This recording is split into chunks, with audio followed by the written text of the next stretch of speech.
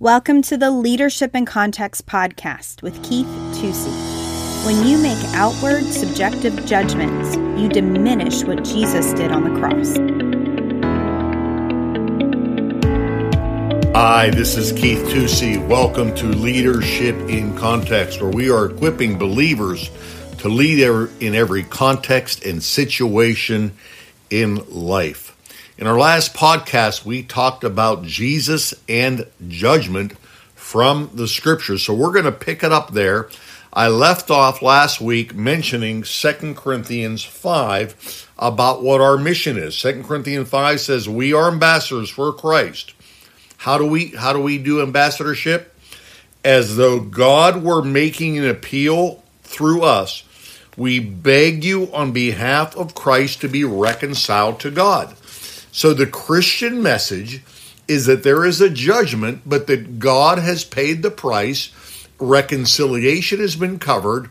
Would they accept the price Jesus paid? Would they cash the spiritual check that was written in Jesus' suffering, blood, and resurrection? So that's our message. Not that there's not a judgment, but that Jesus has become literally the judgment. He who knew no sin was made to be sin for us. That is the very next verse, by the way, 2 Corinthians 5:21.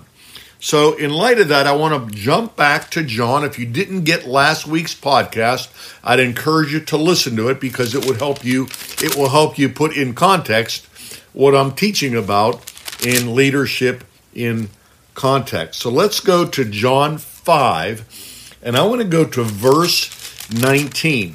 Now, one of the things we emphasized last week was that Jesus and the Father are one.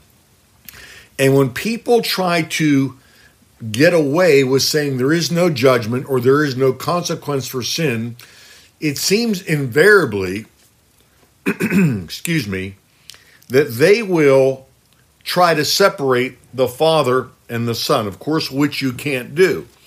But it really is astounding, especially in the Gospel of John, how Jesus just emphasized the fact that he and the Father are one. So I'm going to pick it up in verse 19 and read several verses from John 5. Therefore Jesus answered and was saying to them, Truly, truly, I say to you, the Son can do nothing of himself unless it is something he sees the Father doing. Whatever the Father does, these things the Son also does in like manner, or in the same way.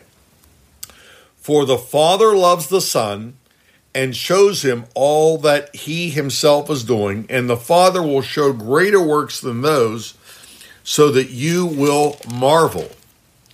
For just as the Father raises the dead and gives them life, even so, the Son gives life to whom he wishes. For not even the Father judges anyone, but he has given all judgment to the Son. Is that a contradiction? No, because the Father and the Son are one. You can't say the Father judges and the Son doesn't because they are one. Why? Verse 23, so that all will honor the Son, listen to this, even as they honor the Father. He who does not honor the Son does not honor the Father who sent him. You can't honor Jesus and ignore the Father. You can't honor the Father and ignore Jesus. This has to do with judgment. Now, drop down to verse 30. I can do nothing on my own initiative. Of course, this is Jesus speaking. As I hear, I judge.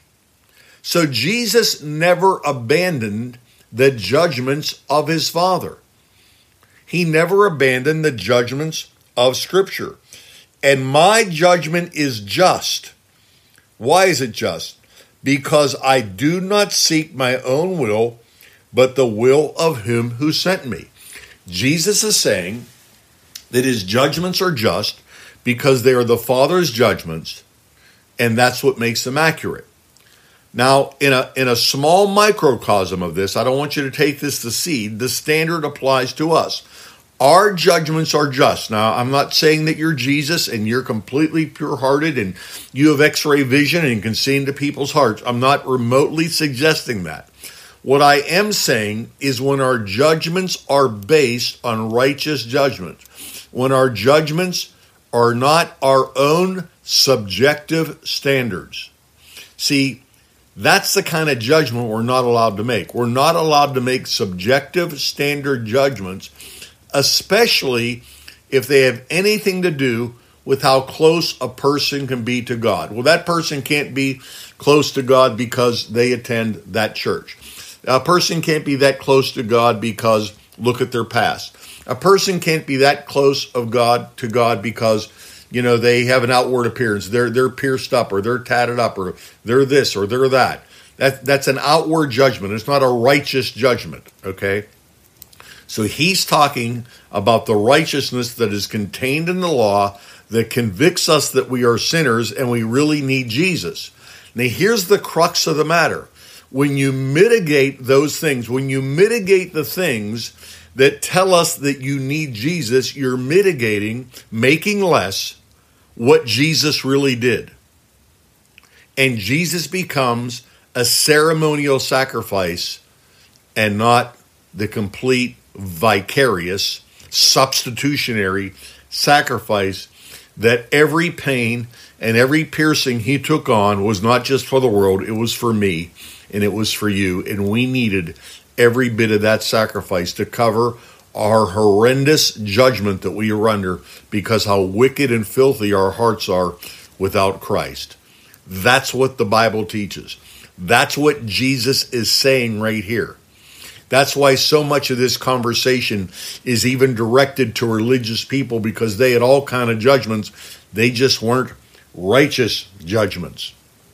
And it's important for us to really grab that and to really, really understand that. Now, I said we'd go chronologically, so the next place is John 7, where he deals with judgments. And here's what he says. Do not judge according to appearance, but judge with righteous judgment. Now, he's having a debate here with the Pharisees, and ultimately they're upset that he healed somebody on the wrong day of the week.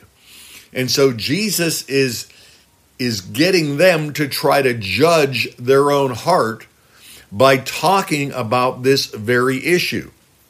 And he says to them, you're judging me on an outward thing, which is not the way that you should judge somebody. But he does say this, but judge with a righteous judgment. So Jesus told those people, his audience and his followers, not to judge with a superficial judgment. And I would say a superficial judgment is things you see, you feel, you touch, you taste. We know that. But also things that offend you personally. Okay, that irritate you, that bother you, that you make a judgment on somebody about, okay? Here he's saying don't do that, but to judge righteously. So are we to judge? We are to enforce the judgments of God. I don't make up my own judgments. At least I try not to, okay? You shouldn't make up your own judgments. But if God says something is wrong, and we disagree with God or don't comment on it, then now we are judging God. We're saying, no, God was wrong. God was wrong to say that homosexuality is a sin. God was wrong to say any sexual contact outside of marriage, heterosexual or other, is sin. God was wrong, and he really doesn't mean that. No, now we are under judgment because now we're judging God. A lot of times people ask me my opinion on things, and I kind of know where they're coming from. And you know what I tell them? I really don't have an opinion, but I can tell you what God's truth is. God doesn't have an opinion either, because he just lives in eternity. He's eternal. He lives in truth. So this is what God says. Whether that agrees with my opinion or not does not make it any less truth. And I think sometimes we feel this pressure or need to comment on something that really doesn't need a comment. This is what God said. This is what God said. These are not my ideas. This is not what you got to do to be a member of my team or a member of our church. This is what God said. And Jesus said, as we read before in the Gospel of John, in John 5 and in John 3 and in John 12, that his words would be upheld by the Father because they were righteous words. Jesus and the Father cannot be separated. Judgment and forgiveness cannot be separated, because that's why Jesus came into the world. John 3:18. So the world would not be judged, but Jesus would become their judgment. So if we don't preach the judgment of God, what are people getting saved from? They're getting saved from a bad lifestyle. Well, I mean, I think God can redeem your lifestyle. Hallelujah. But I think there's a reason why there's a lack of depth of conversion sometimes. People really don't comprehend what Jesus did for them. Have you ever done something really sacrificial or kind, or went out of your way for somebody and they just didn't get it? They needed it explained to them. Somebody else had to come along and say, well, you don't know what that person just did for you. You probably got a smile on your face right now because it's probably happened to you, or you've even been the person that has gone to somebody and say, hey, don't you know what that person did for you? And they might have known it intellectually, but they really didn't get the sacrifice. I mean, this is true in marriage even. When you forget all that person sacrificially does for you, what do? You take them for granted. This can be true in a church relationship. When you forget what that person is doing, you begin to take them for granted. On paper, you agree. On paper, you appreciate, but you've lost a revelation. And so what this principle here that I'm trying to sow into you from the scriptures is getting a revelation that Jesus has become our judgment. Hallelujah. And if we love people, we'll share the same message so they can be delivered from their judgment that still exists. Judgment has not gone away, and neither has Jesus. He still stands there willing to become, because he is the eternal sacrifice of God. Hey, this is Keith Tusey for Leadership in Context. I trust this has stirred your heart, and you'll open the Bible and read it and let it feed you and others. If we don't preach the judgment of God, there'll be a lack of depth of conversion because people don't really comprehend what Jesus did for them. Judgment and forgiveness cannot be separated. Thanks for listening this week to another episode of Leadership in Context with Keith Tusey. Join us next week as Keith continues to equip believers to lead in every area and venue of life. As always, subscribe, like, rate, and share our podcast. To contact Keith or ask him a question, email podcast@nrpastors.com.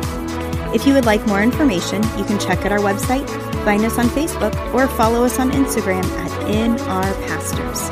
See you next week.